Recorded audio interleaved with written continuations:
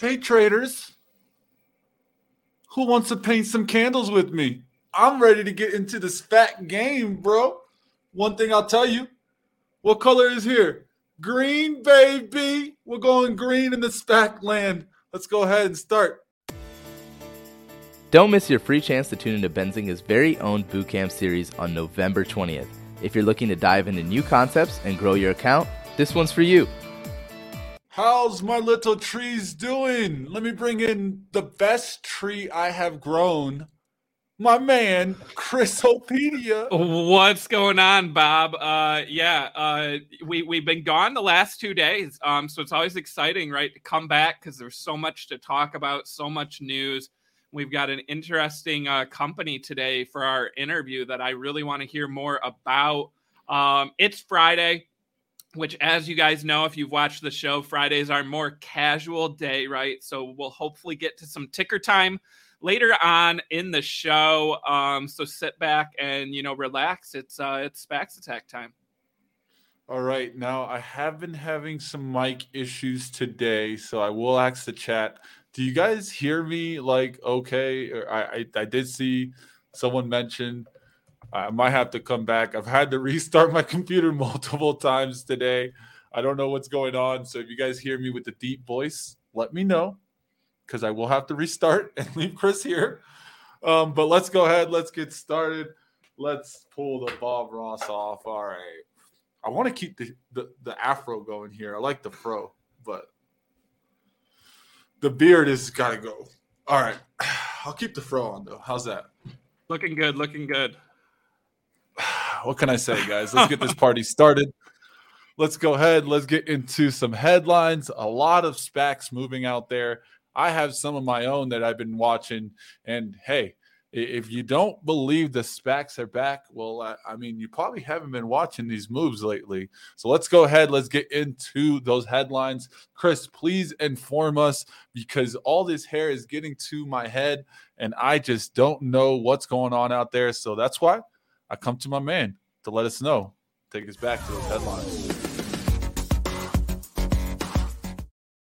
All right, guys. Yeah, a lot to get to on headlines today. Up first, we have MOTN. So this is Motion Acquisition Corp. So the company is merging with .go. They reported that they secured new contracts today. No terms were disclosed, but again, this company continues to expand. Earlier this week, they reported third quarter revenue of $81 million, which was up 200% year over year. They also said that they're rolling out a series of major initiatives and joint partnerships, and they see revenue hitting $260 million for fiscal 2021. So if you didn't know, .go is like it used to be called Ambulance with a Z. It is a, on-demand medical service company. They operate in 26 U.S. markets and the United Kingdom. They have license applications pending in an additional 14 states. So 26 plus 14 would bring them up to 40 states, covering, the majority of the U.S. states. So MOTN, definitely one to watch here. And then turning to more earnings, we have Betterware de Mexico, BWMX. Company reported third quarter earnings today. So revenue is up 4% year over year. They did say that they had several headwinds in the quarter, but that they're progressing, forward. And they actually have some exciting things. I don't want to talk too much about this company today, because actually Betterware de Mexico will be joining Power Hour today, coming up after this show for an interview. If you remember, they were on our show a couple months ago. They will be talking all about that third quarter earnings report, and then also about, some new company initiatives moving forward. Remember that this is one of the better performing SPACs of the last year. Prior to today's dip, they also pay out a dividend. So BWMX, definitely one to watch. Then we have Wallbox, WBX. So Wallbox, which was one of the high flyers earlier this week, they announced that they will provide a business update on Thursday, November 4th. I'm going to talk a little bit about the calendar later, some SPACs to watch next week, but keep that on your radar. Wallbox, an update next week, electric vehicle charging company that has been hot all week.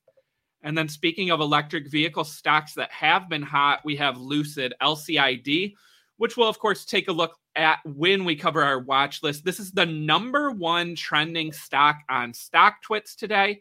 It has started getting mentioned heavily on Wall Street Bets. So the company will have their first deliveries tomorrow of the Lucid Air, October 30th. There was also news that Saudi Arabia is considering a manufacturing facility. Shouldn't come as a big surprise since that country's investment fund is a big investor in Lucid. And then also they announced that they will report third quarter earnings on Monday, November 15th. So less than 2 weeks after that first delivery, we will get earnings from Lucid. So I expect to hear lots of updates on how reservations and deliveries are going. So definitely something to watch. Yesterday, we had the presentation from Facebook Connect, talking about augmented reality, virtual reality. And of course, if you did not hear yet, the company changed its name to Meta, right? New ticker will be MVRS. Meta is the new company. So yesterday, we saw lots of AR and VR names get a jump on the news from Facebook. And one of those companies that got a little bit of a lift yesterday, but is starting to take off today, is Matterport. So Matterport was on our show a couple months ago. We actually got some exclusive headlines for our Benzinga Pro users. Again, if you're not using Benzinga Pro, you are missing out. pro.benzinga.com for a free trial. Those headlines we had out this morning. The company said, I like to think that by digitizing the built world, Matterport is creating the metaverse. So there you have the metaverse connection. They also said that their models are optimized for Facebook's Oculus Quest using virtual reality mode in the Matterport platform.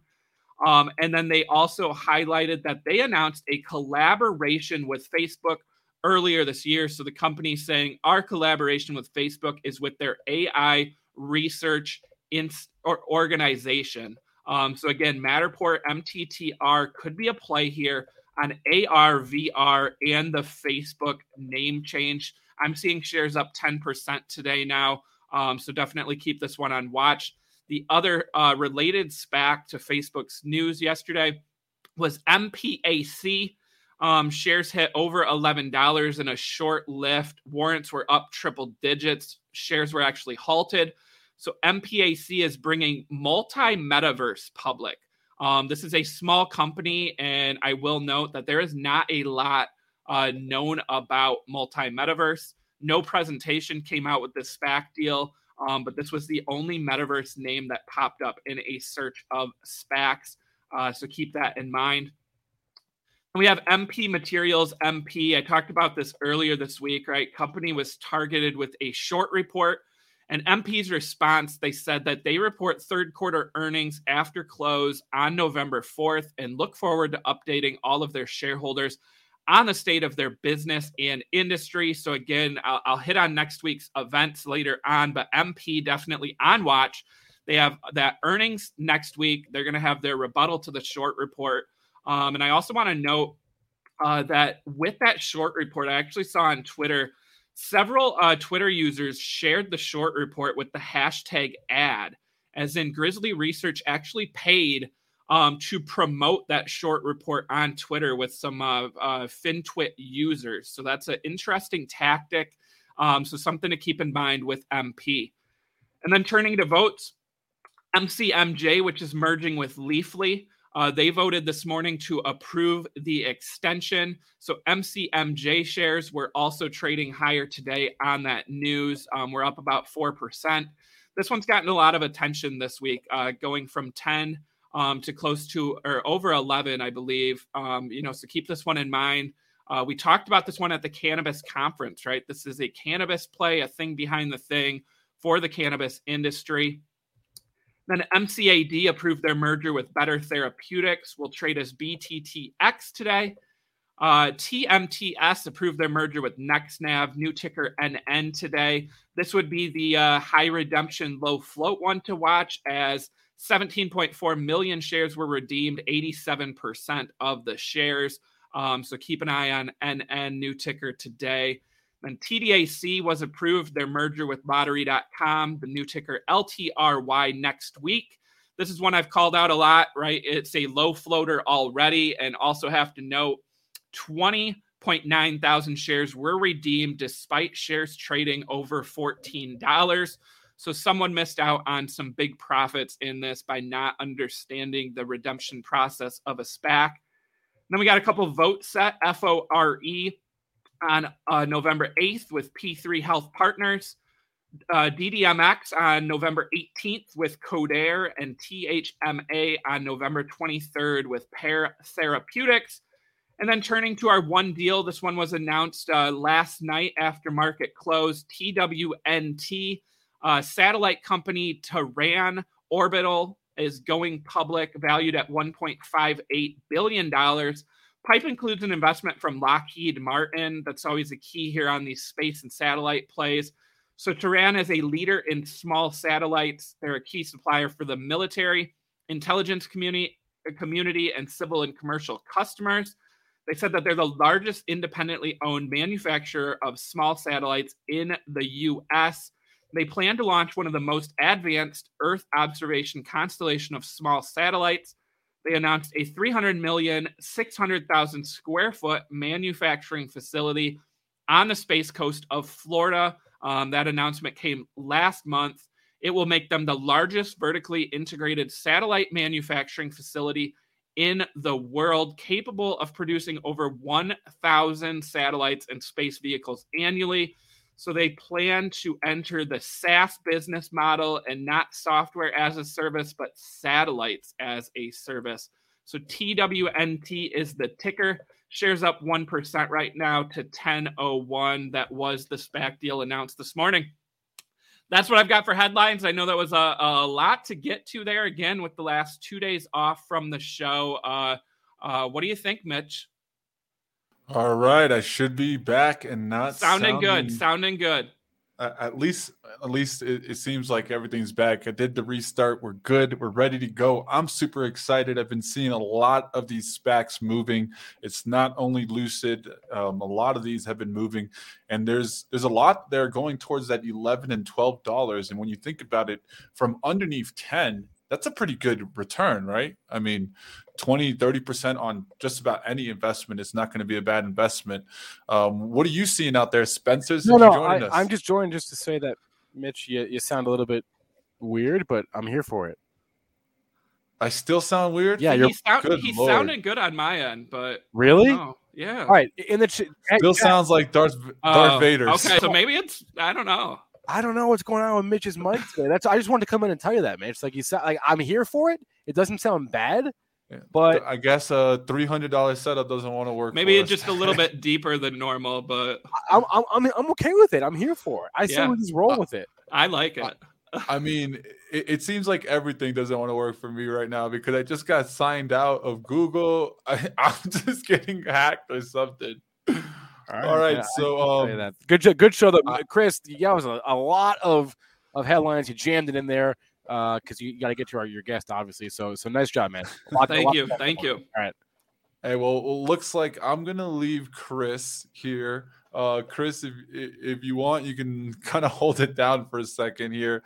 I got to restart again, trying to fix this audio. I don't know what's going on with my M audio here. Sounding like a little Darth Vader, but hey.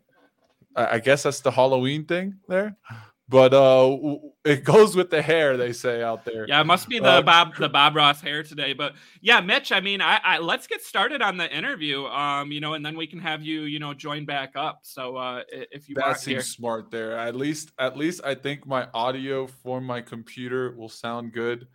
So let's first do this. I wanted to put on a video for us here, so let's do that. I'm going to share system audio here. Let's check out a little bit about Aurora first so we can learn a little bit more about it. Then we'll take a deeper look, and Chris will nail down this interview for us.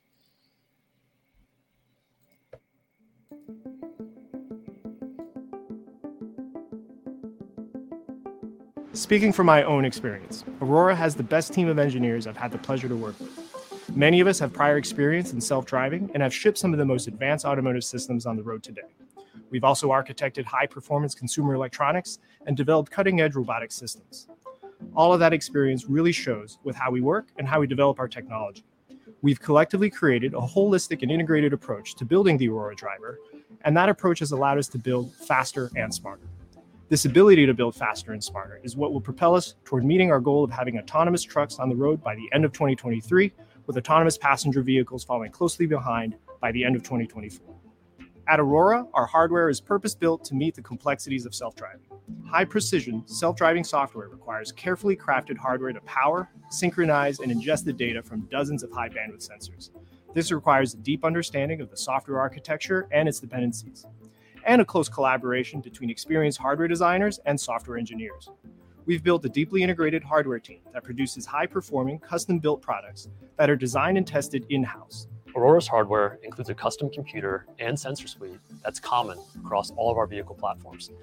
This includes trucks, light-duty vans, and passenger cars. With our hardware and software teams working closely together, we recently released an upgrade to our computer, which is powerful and elegant and has 5 times more processing power and additional redundancy for added safety. Using our first principles approach with our deep industry experience, the team leverages best in industry components that satisfy the Aurora driver needs so that we can focus on those developments that add value to the Aurora driver.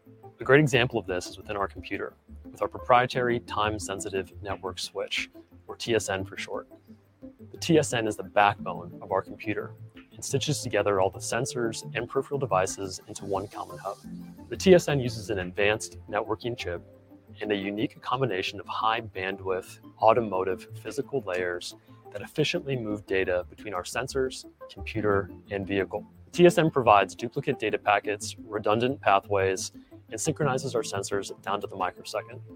Aurora's hardware team is uniquely skilled at product development, and our business model allows us to build focus. All right, guys. Yeah, you just saw in that video a very exciting company. We've got Aurora. So joining us on SPAC Attack today, we have Chris Urmson, the CEO and co-founder of Aurora, that company going public via SPAC merger with reInvent technology partner Y, ticker RTPY. Chris, welcome to SPAC Attack. How are you doing today? Doing great. How about you? Doing great. It's always nice to meet a fellow Chris out there. So this will be a fun interview, right? Chris interviewing Chris. But works for me. Yeah. Awesome. Well, we've got so much to talk about. This is a very exciting company. I think a lot of our viewers are familiar with this company out here. But before we dive into Aurora, just wondering if you can give viewers a little bit of history about yourself and your experience in the self-driving space. I believe that you once worked for Google, so we'd love to hear more about your history. Yeah, sure. Thanks for asking. So I've been working in this space since about 2003. Back then I was at Carnegie Mellon. I was part of the team, or as the technical director for the team that compete in the DARPA Urban and Grand Challenges. These were these robot races the Defense Department put together. So the first 2 years we had a giant Humvees racing across the desert. The third year we had a Chevy Tahoe driving around an airbase. And so we ended up winning the Urban Challenge, which was the last of those events. Then in 2009, Google asked me to come out and kick off what was then a super secret project, with the self-driving car program. I helped build that with an amazing group of people from the 6 of us who started it and when I left, we had 600 something people, and it's now Waymo and off doing whatever Waymo's out there doing. Then in 2016, I ended up leaving, spent some time figuring out what to do next, and realized there was an opportunity to build something special in this space. And that's what we've been doing with Aurora for the last almost 5 years now. Awesome. Yeah. So turning to Aurora, one of the first questions we always like to ask here on SPAC Attack, since we ask all things, SPACs, de-SPACed, is why the decision to bring Aurora public via SPAC? And was a traditional IPO also considered by your company? Yeah, for us, it was a 51 kind of 49 decision to go SPAC versus IPO. And for us, we wanted to make sure that when we entered the public markets, we did that with something that looked like a high quality IPO. And so our first conversations were with the long-term growth investors. So that would come into the pipe. And we use that as a process to figure out what's the right market price, right? And so we engaged with the T. Rowe and Bailey and MSIM and the capitals, and came to a price that we felt was fair for the market.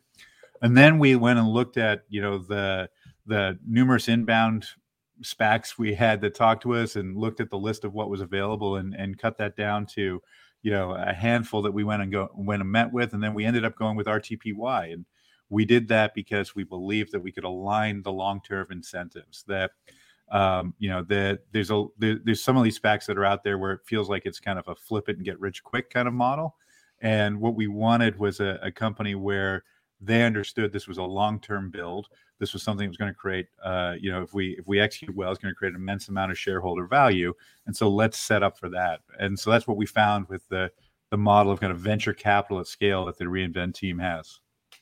Perfect. Yeah. I mean, you hit on two key points there that I wanted to dive into. So up first, some of the investors, right? That's something we always talk about here on the show. You mentioned, Bailey Gifford. We've got T. Rowe Price, Fidelity, and then reInvent, of course, with Mark Pincus and Reid Hoffman. Yeah. And then we also have investments from Amazon, Uber, Volvo, and others. Can you just talk a little bit about, what this means in terms of validation for your company to have these big names involved with the long-term story? Well, that was it, right? We wanted to help. Like we're building a company to be here for the next century, right? And so we wanted to make sure we had the right capital partners along the journey with us. So as I think about who are really good, high quality, long-term tech growth investors, and Bailey Gifford, if you look at their track record, it's awesome, right? MSIM is awesome.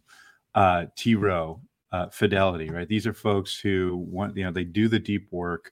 They're able to commit the capital and hold it there for extended periods of time. And so those are the kind of anchor tenants we want. But then you're probably aware at the beginning of this year, we acquired Uber's self-driving car business. And so that's now part of Aurora.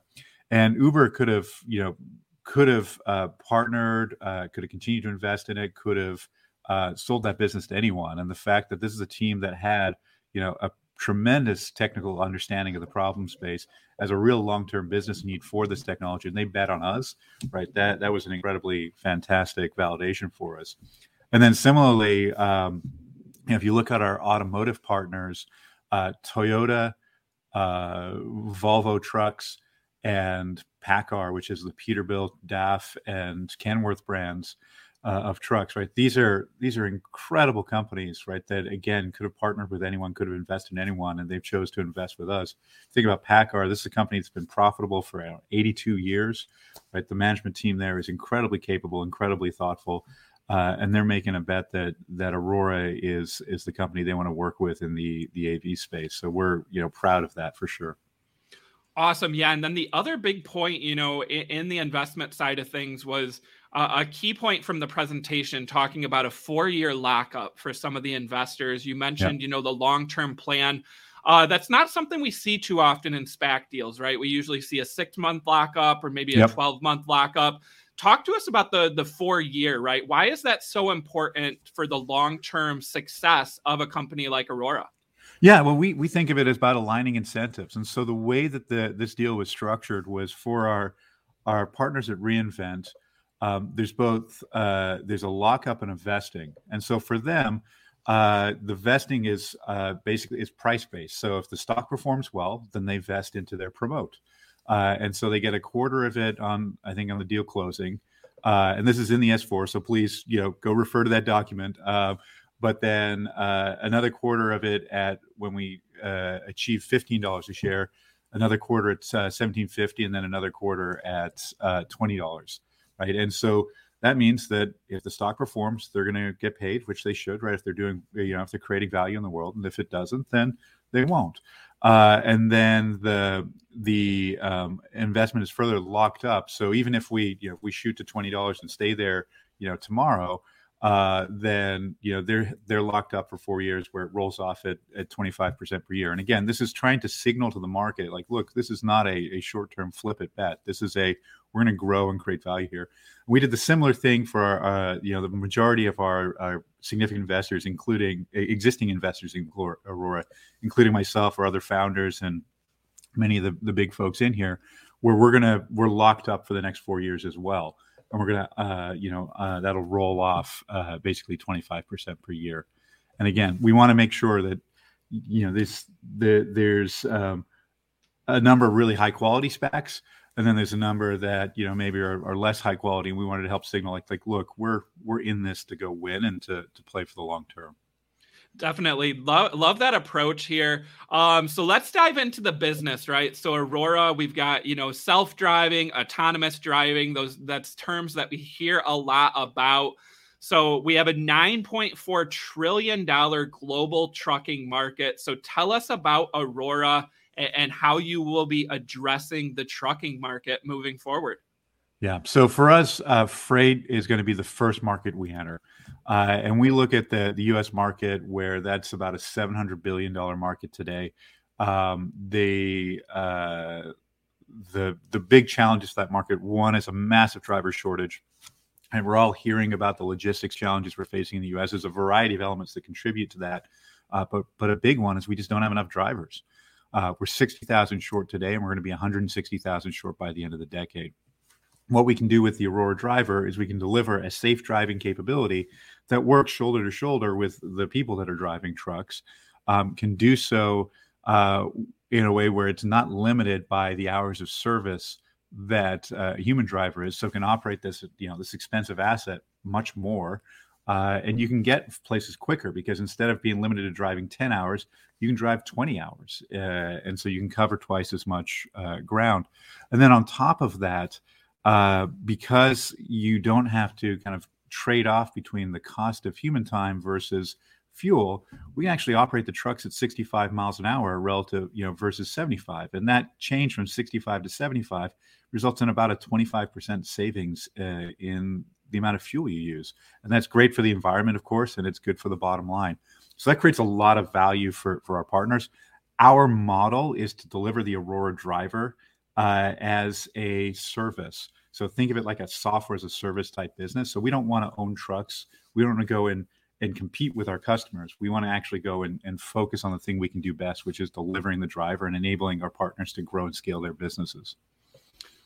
Yeah, perfect. That was one of the things I mentioned in the headlines, right? We hear about software as a service a lot, right? The SaaS business model.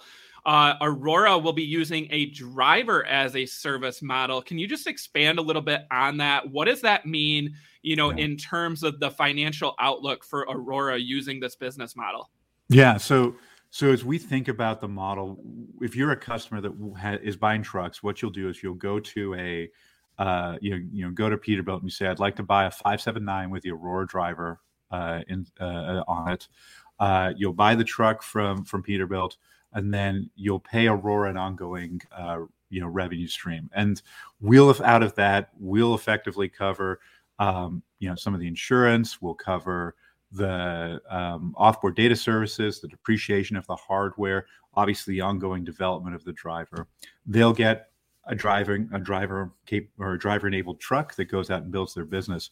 As we think about this model, as we kind of get into the outer years, rough justice, we think that a truck will drive something like 270,000 miles a year, and we'll generate something like 50 cents a mile of revenue in that range.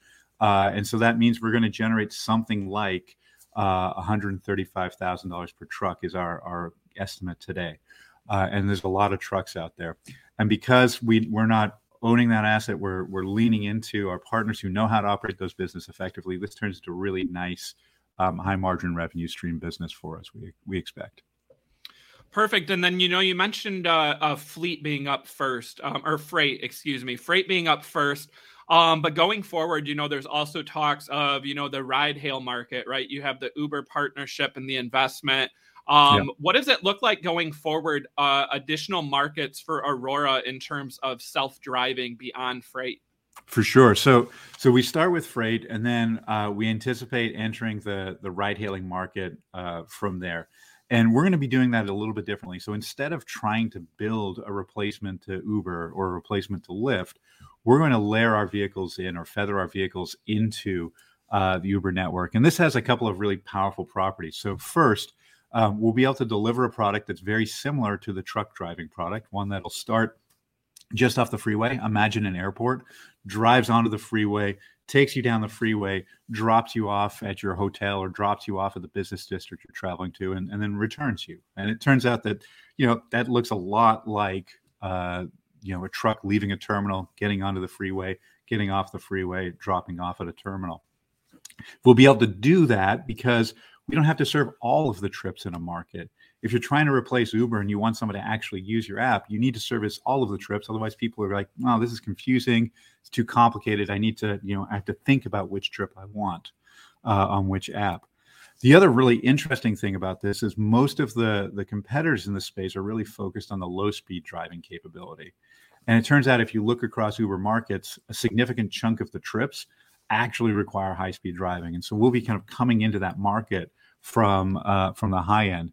And then because of the special relationship we have with Uber, we have access to their data about the kind of the how people move in a city on a city block by city block kind of time of day, hour by hour kind of model. And this is really interesting because what it means is as we've got our first product in the market, we can have a near perfect crystal ball that says, if I add this capability, I'm going to unlock this many points of the available market. And so we can calculate and understand what the ROI will be on each feature in a way that, companies would kind of kill for. And so that'll allow us to build out that side of the business really efficiently. And as we add those features to the car, because it's the same software and hardware that's in the car that's in the truck, as the car gets better, that'll transfer back to the truck, and then the truck will be able to go more places and kind of get to more granular destinations. It's going not just from terminal to terminal, but perhaps depot to local store over time. Awesome. You hit a little bit on the timeline there for freight. I know there's a slide in the presentation that shows a map of the U.S., right? And it kind of talks about, which areas will get added first. Can you just share with us a little bit, the timeline for Aurora here? What key events should investors be looking forward to hearing more from Aurora on? Sure. So we're working to launch our product in freight in late 23. That'll be in Texas is our expectation. Why Texas? Because one, it's the largest network or the largest kind of state for freight in the U.S. Second is the weather is good. And third, that the regulatory regime there is quite favorable. And frankly, in 45 of the 50 United States, if we had a truck we had confidence in the safety of, we could bring it to market today. But particularly in Texas, they've been very pro automated vehicle technology. So we're excited for that. We'll then expect that to expand across the Southern Freight network, the Southern Freight routes, and then ultimately build up and into the broader United States. Perfect. When we talk self-driving, a term that gets thrown out a lot is LiDAR, right? So Aurora has in-house LiDAR technology. Can you talk a little bit about LiDAR and why it's important for Aurora to be doing this in-house rather than using, a competitor out there? Yeah. So first, we're not really in competition with the LiDAR companies, right? Our business is to bring self-driving technology to market. Do that safely, quickly, and broadly. And so if somebody has a LiDAR that is more capable, that kind of meets our need, we're going to be using that in a heartbeat, right? Like we're not a LiDAR company, we're a self-driving technology company. That said, we just, for the application that we're trying to solve, we think we have a very differentiated strategic advantage here. So our LiDAR, most LiDAR works by sending this super bright pulse of light out into the world, comes back, and you kind of measure when you see something bright enough that you call that a measurement. The challenge with that is, one, you can only get so bright before you start damaging people's eyes. And so there's a limit to how much power you can put out. And then the second is there's a lot of other bright stuff out there. So the sun, halogen headlights, other LiDAR. And so you get some noise from that. For Aurora's LiDAR, first light, What's neat about it is it uses a different measurement mode. It's called frequency modulated continuous wave. And the way you can think about this is we send this wave out into the world, the wave comes back, and then we interfere the outbound and inbound wave. And that allows us then to kind of basically look for the phase difference between the two. And that means that we can estimate the distance from that. What's neat about this is that mixing of the outbound and inbound wave means that we get a 10 to 20 fold amplification. So that means we get more signal with the same amount of power. That means we can see further. And then because we're looking for a very particular wave or frequency or waveform, we can basically discard all the stuff that doesn't do that. So the sun isn't oscillating in this particular way. And so we don't get blinded by that. We don't get blinded by halogen headlights. And then finally, with this measurement technique, we can actually measure the Doppler shift. So this is the way that, if a siren from an ambulance goes by and you kind of hear that change in pitch, you can tell which way it's going. Well, we can see that in the light that we're using to measure the world. And so that means we don't just get where things are, but we get how fast they're moving. And this means that we can react more quickly, more safely, and drive better because of it. Love that. I mean, definitely safety, a big key here with self-driving. So always love those comments. I want to turn a little bit to partnerships. We've already hit on some of these, but PACCAR, Volvo, and Toyota. So those truck OEM partners collectively represent over 50% of the US market, and that's two of the top 3 truck OEMs. So can you talk a little bit about what these partnerships mean? Is there any, definitive agreements in terms of units or potential revenue down the road? Yeah, so as we've built Aurora, again, given our focus on building the self-driving technology and working in partnership, it's been let's make sure we go partner with the best. And if you look at the set of partners we have, Toyota, world's #1 car manufacturer; Uber, world's #1 ride-hailing platform; FedEx, largest carrier in the U.S. by tractors and trailers; and then PACCAR and Volvo, which, again, like you said, 2 of the top 3, something like 48% of the U.S. truck market. So amazing partners. With each of them, they're investing tens of millions of dollars. Well, with the OEM partners, they're investing tens of millions of dollars to build vehicles that are compatible with the Aurora driver that we'll then be able to bring to market. So, and with each of them, it's a relationship where we're helping define the requirements for these vehicles. They're building the vehicles and working on the engineering work behind them. What's important to understand is that the Aurora driver is basically platform agnostic, so that it can work on things from light passenger vehicles all the way through big tractor trailers. And it has an interface that we define that allows them to talk to those vehicles. So we can work, and I think we've integrated 8 different types of vehicles.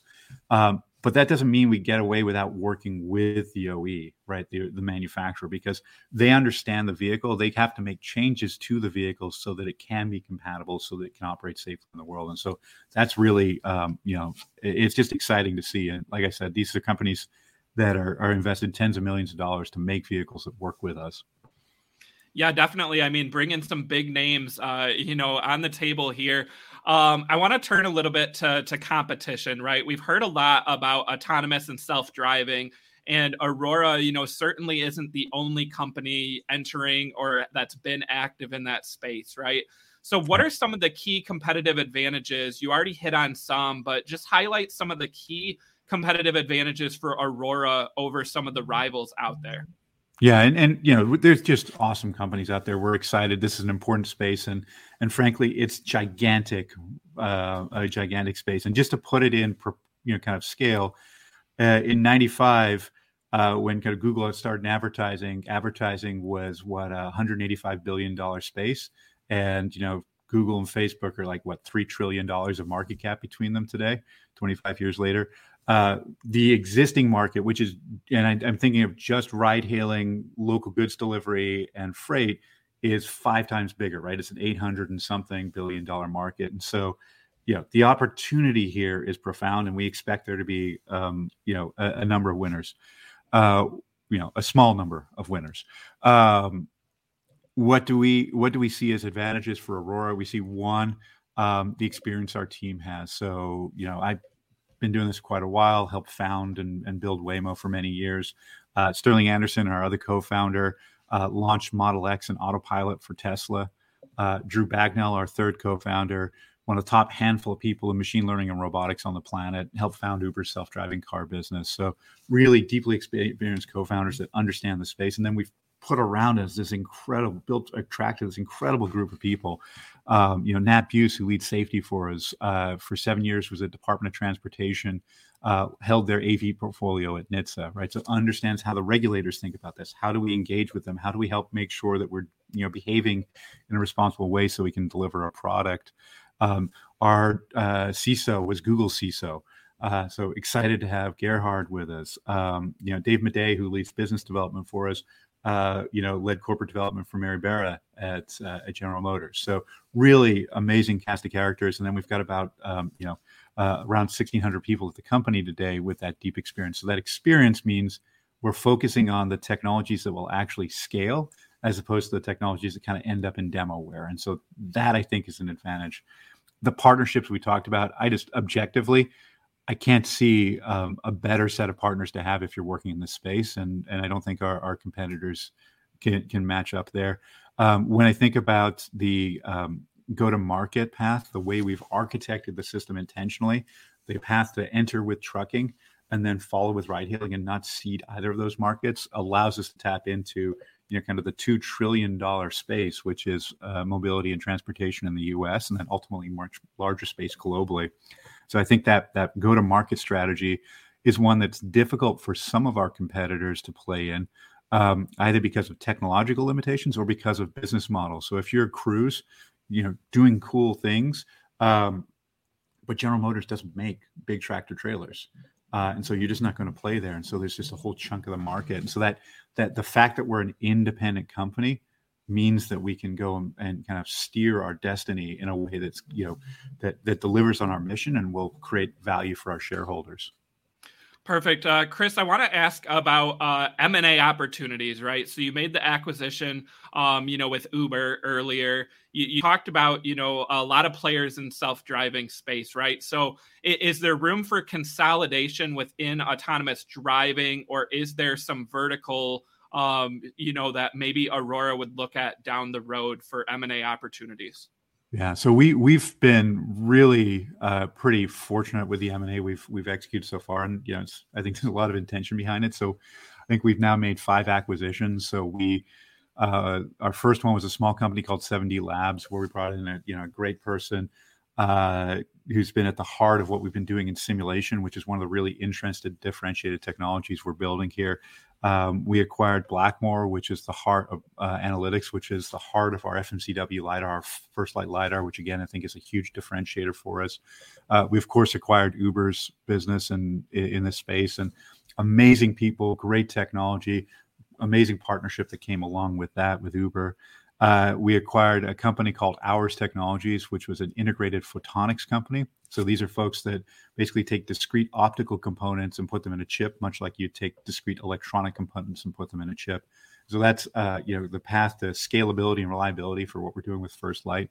And then actually just yesterday, we announced the acquisition of Color Space, which is a group of ex-Pixar folks, again, to accelerate that. So yes, we think that's, we don't have a monopoly on awesome people.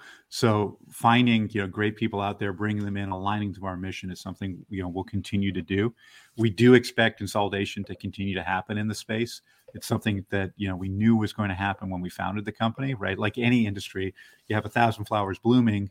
There's a lot of great people making progress, but most of them don't get there. And so we want to be that place that people want to come and continue the mission. And it's one of the advantages of becoming a public company is we'll have a better currency to go and make those acquisitions and continue to build in the way we expect will be meaningful for us. Perfect. Well, Chris, before we let you go, got some questions from the chat here. It's something we always like to do on SPACs Attack, right? Our loyal viewers, your potential investors out there. We just got a good one from a longtime viewer, Carl, here, asking, how about other machines like farm equipment? Is there any, interest in farm equipment, maybe construction and mining equipment down the road for self-driving from Aurora? Certainly an interesting space. In general, they're much smaller markets than the car space and the trucking space, or the light vehicle space and trucking space. It's one of the things. So we have folks that used to work with John Deere on their automation. We have folks that used to work with Caterpillar, and today Caterpillar has haul trucks that drive themselves in mines. And I helped kick that program off with Caterpillar back when I was at Carnegie Mellon, and then a bunch of the folks that are now at Aurora kind of carried that through to productization. So it's an interesting space.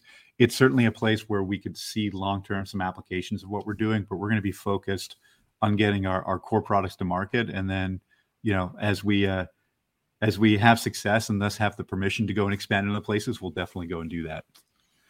We got a comment earlier, and this is one I've heard about self-driving before, right? Comment here from Hearst Scrambler saying self-driving is great until the roads are bad in winter. You mentioned starting in Texas, a fair weather state there.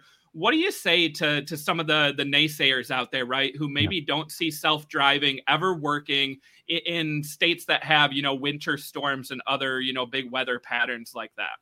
Yeah, so I take responsibility for this meme. So I don't know, 10 years ago, maybe 8 years ago, I was, doing an interview and somebody said something about weather. And I said, look, this is a really hard problem. We're going to focus on making it work in good weather first, because there's a lot of the US where it is, and then we'll get to bad weather.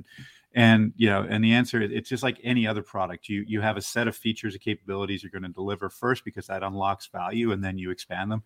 As we design the Aurora driver, we're designing the sensor suite to be able to operate through different environmental conditions. This is why we don't just use cameras or just use radars or just use LiDAR. We use the combination of them so that we have complementary data and complementary failure modes.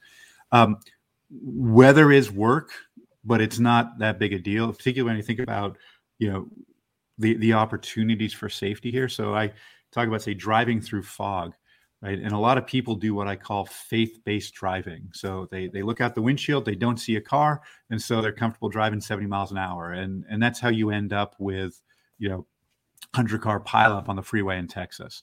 And the way the Aurora driver will handle that is it'll understand I can only see so far, thus I'm going to operate at a lower speed, so that I actually can operate within my safety parameters. And so I think it ultimately ends up with a better, safer driver on the road. Perfect. I think that's going to do it for questions here. Chris, before I let you go, we have a merger vote coming up soon. Remind everyone the merger vote date and what that new ticker will be for Aurora. Yeah, so I think our vote is announced on Tuesday. Assuming that goes positively, we would have close of the deal on Wednesday and listing on Thursday.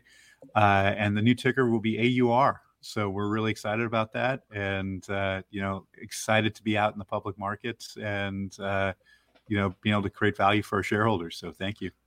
Awesome. Well, joining us on SPACs Attack, guys, Chris Urmson, the CEO and co-founder of Aurora, company going public via SPAC merger, Reinvent Technology Partner Y, current ticker RTPY. But as you heard Chris just say, next week, hopefully AUR, the new ticker.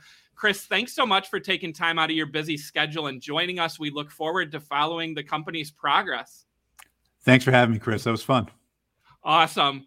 Well, thanks again. And guys out there, another exciting interview, right? Autonomous driving, self-driving. It's a topic we talk about a lot, within the vehicle space. And Mitch, this is an exciting company, and talk about some big investors, some big partners that they've brought along the way. You heard Chris say about competition, right? I would agree with him, right? I don't think there's another self-driving company out there that can say that they have these big names for partners out there. So this is a big one. What do you think, Mitch? Oh, we got Bob Ross back in the house here. Gonna have to paint my way down the street because it looks like Chris is getting after it. One thing that definitely interested me, and I don't know if I'm sounding a little deep still, but one thing that definitely interested me was that the approach of let's not be a manufacturer. We don't need to make the vehicles. We just need to get the technology right. And if there's one thing that you have heard from me, Chris, has been what? autonomous before the real EV adoption. Exactly. It needs to happen. The consumer needs a vehicle that can push them over the edge, right? Because a lot of us are going to be battling this decision next year. Do I go EV or do I stick with my combustible engine, right? And one thing that can get you over that hurdle is the convenience factor of an autonomous vehicle. Let's just be honest. Once we get that, I sign me up. I'll sit in the back. I'll sit down and just kind of watch. I just took a 13-hour drive to Austin. What would I have done? I would have put it in. You could have slept. You could have slept, Mitch, on the way to Formula One. I hit the enter, and I could have been watching the race if I wanted to. Someday down the road, we'll be able to do that, right? And Aurora is one of those companies that is going to help do this, right? I mean, we all want to get there, I think, right? When we're talking about commutes, I mean, the driver shortage for semis, right? I mean, and safety, right? You heard Chris talk about safety being a key priority. I love that. Also loved Chris's honesty about weather, right? You know, that was a fair comment in the chat, right? Yeah. It's something people always bring up. And when you hear self-driving, you know, you see them start in other states first. And then, you know, the goal is to expand to those states like Michigan here, right? We have snow. But Mitch, I got to say, I've seen human drivers drive in the snow, and some of them aren't very good. So that's something to think about too. So, but hopefully everyone out there enjoyed this interview, guys. Remember to smash the like and subscribe if you already are not a member of Benzinga's YouTube subscribers. Mitch, what do you think? Should we turn to the watch list here and take a look on this fine Friday at what's moving? Hey, you know, one thing that we can do is always check out our watch list. We'll go ahead and check it out. And what is leading a stock I gave yesterday on at the close and have been talking about it, looking for the reversal. Chris, QS. Yeah, I put QS on my list, right? Because I wanted you to talk about it because, Mitch, this has been one that you've been all over the past couple of weeks. And this was one that fell out of favor. I mean, remember, this was a $100 stock last year, right? It was one of the hottest SPACs out there. But the technology is a couple of years away. Well, what happened? They reported earnings this week. And by earnings, I mean really their financial report, right? Because there isn't earnings yet. But they said enough to get investors excited again, I think, right? And then you see that turn into the chart where now we see some volume, we see some momentum, and we see people believing in the long-term story. Hey, well, one thing that I definitely been looking for is what's going to be the next move, right? What can be the next jump up? And one of the things that I was looking for was the underlying assets behind EV, battery, autonomous, charging stations. Those are the ones that I think move first. QS starting to get moving here. I even talked about it on live trading today before the open. I told Carl out there, Carl and I were talking last night about QS. I don't know if he was able to get it this morning. I'm sure he'll be mentioning right now, like, hey, well, looks like I missed out on that one. But that's just how it is, right? And one of the things with these, Chris, you gotta invest. It's not more of a trade, it's an investment. And taking a shot in QS looks like it's not a bad move right now. Has a huge gap up to fill if it gets in this area. Lucid is trying to do the same thing, and we'll see if these can kind of continue moving. Mitch, the other big winner I'm seeing out there, we got to highlight is Matterport, right? MTTR. I'm seeing now up 15%. Yeah. Looks like we have a headline on Benzinga Pro. Looks like we got a positive, was it an analyst note here? Let me pull up Wedbush. Yep, Wedbush setting a $26 price target. So again, guys, if you don't have Benzinga Pro, you're missing out. We had headlines out. We got exclusive comments from the company themselves. We had Matterport on SPAC's attack a couple months ago. And again, I got to highlight it here, Mitch. Matterport saying, I like to think that by digitizing the built world, Matterport is creating the metaverse. So if you want a metaverse play, Matterport could be one. And again, Matterport has an existing partnership with Facebook, who is now going all in on the metaverse. I think those stories right there, this is definitely one to keep on watch. I mean, it might be a little bit too much of a flyer today, but maybe on a pullback. Matterport looking good, Mitch. Yeah, one thing that I did see, and we talked about this one, Chris, on live trading, and it was clear as day, this little VWAP bounce right here. Nice little VWAP bounce after you got that extension, pulled down right to it, bounced off right off of that. And what did it do? It gave you another shot at VWAP right here. Boom, and then it rocketed off from there. So definitely these stocks, when they seem strong and they get that lift, look for the VWAP indicator to hold to show you that bullish sense. And this one's been doing really good actually on the daily. Look at the daily chart. Nice sideways action. This is what you want to see, that sideways action, right? After a big move up, you don't want to see it come straight back down. You want to see some sideways action before you get that next boost on up, which actually helps it when it gets that next lift because the consolidation builds and we get the next movement. I know I'm still sounding a little bit off today. I don't know what's going on. I did like the comment about SPAC's attack with Chris and Barry White was one of the comments we got in the chat. Whoever put that in there. Mitch, the Barry White noise. A couple more here. TDAC, right, is changing to lottery.com next week, LTRY. I did see shares dip today. This is one that I would be looking at, right, heading into next week. And I do have a long position in these shares. This is low float, so please be careful with this. But I just think once they get that name changed to lottery.com, and then also when they highlight what they're going to do with sports.com, I just think this is one that's going to get a lot of attention. So if this is not on your watch list, this is one I definitely want to draw more attention to here. Well, you see me drawing here. We've talked about these trend lines before, how long this was holding here in this spot. One of the things that I can point out is with this breakout, you've gotten what? The volume to come back in. So important, Chris. Looking like it's looking good, really. TDAC. And then VWE, Vintage Wine, is another one I would draw attention to.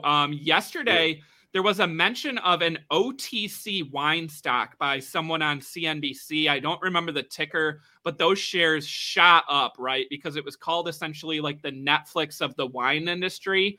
I mean, wine is one of those industries where I think once people pay attention to it, there's not a ton of peer plays, and VWE, I think, could get some attention. So this is one to keep on watch as well. Love it. Love it. Looking like it's setting up, looking like you had what? 1 attempt to break down, 2 attempt to break down, 3 attempt to break down. Then right after it, the next day, what did it do? It wicked, showed you a reversal candle right here.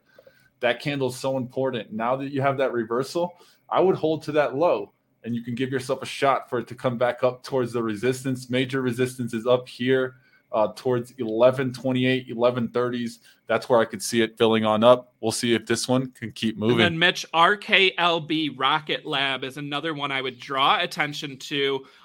So going forward, they have a flight window opening on November 11th.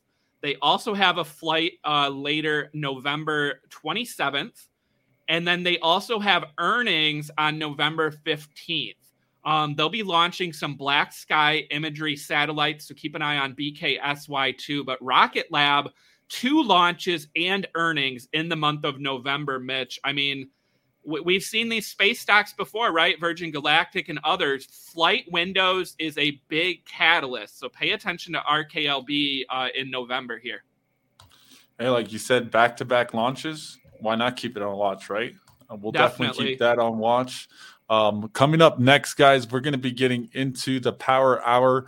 What is going to be on Power Hour, Chris? Yeah, so BWMX, Betterware de Mexico, they reported third quarter earnings today. And this is a company I've talked to before here on SPAC's Attack. They're joining on Power Hour, and they're going to talk about those earnings. And as I said, revenue was up 4% year over year, but they've got an exciting plan ahead, how they're going to grow their market share in Mexico from 20% to 40% over the next 5 years. So I will be tuning into that. So BWMX.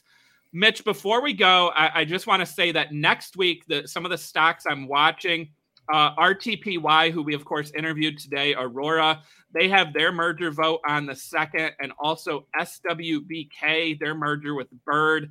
And then we also get earnings next week, Mitch, from two big names, right? Nikola, NKLA, will be reporting earnings on November 4th. That's always one that moves on catalyst, right? So good or bad. And then also MP Materials on November 4th. Mitch, I'm very excited for MP to hear their rebuttal, right, to that short report, and then also to hear their earnings, right? I mean, that's one of the big things we've been saying about this company: real revenue, growth. What do you think of MP next week and some of these other companies? Yeah, I mean, there's a lot to look out for. One that I'm also looking out for that should be having earnings in early November. I believe it's November 7th, but I'll have Chris confirm that, is Body. So there's a lot of them on the list that are coming up. And one of the things that we've been waiting for, Chris, we always talk about it, our expectations being met. Looks like November 15, Mitch, November 15 Body. But that's a good call out, right? That mixed fitness bike, we get to hear how successful it really was. That's a big catalyst there. I'll definitely be watching it. Full disclosure, I did take some Body, so I have been taking it a little bit. Reason why? I have heard that those sales could be potentially good. So we'll see what happens out of that Body earnings and out of all these earnings, because it's important. Are they meeting expectations is the biggest thing that investors are going to pay attention to. Definitely. Because with forward-looking statements, what do we want to find out? Is that it wasn't really so much forward-looking. It was more, yes, this is what we were going to get. It was real, you know right? I mean? It was real. All along, it was real, not a paper dream there. So nice call out, Mitch. Okay. Body. So we'll be back on Monday, and we'll try to lay out November, right? Monday is November 1st. So we'll be going over our November calendar and talk about those votes and some of those earnings dates to watch. So an exciting show coming up. But guys, as I said, Power Hour coming up next. Betterware de Mexico, BWMX. You don't want to miss that one. So as always, stay tuned and smash that like, and we will see everyone next week. All right, guys. As I wrap up here, you guys are probably wondering, why do you look like you look, Mitch? What are you doing? I mean, don't they say that all the time, Mitch? Why do you? Well, that's true, right? But we won't get into that, Chris. It's all about the Bob Ross today. And why is it about the Bob Ross? Because it's about you guys out there. We are doing a special giveaway just for you guys out there. So I want to get you guys a part of this giveaway. It's only for Benzinga Pro users. So I will let you know, if you're not a Benzinga Pro user, sorry, you're SOL. If you don't know what that is, ask for your friend to let you know what SOL means. But definitely, guys, go ahead and click that link. Sign up to be a Benzinga Pro user. If you haven't done so before, we'll get you that 2-week free trial that will give you a chance to win $1,000 in cash. Guys, you have a chance to win $1,000 this weekend, only if you're a Benzinga Pro user. So definitely sign on up, guys. Check it out. And Rob Ross Boston. I like it. Can't go wrong. Guys, check out this video, and we'll see you on the Power Hour. Hey, Zinger Nation. Happy Halloween. We thought we'd celebrate with a $1,000 giveaway. Yes, I said it, $1,000 in cash giveaway.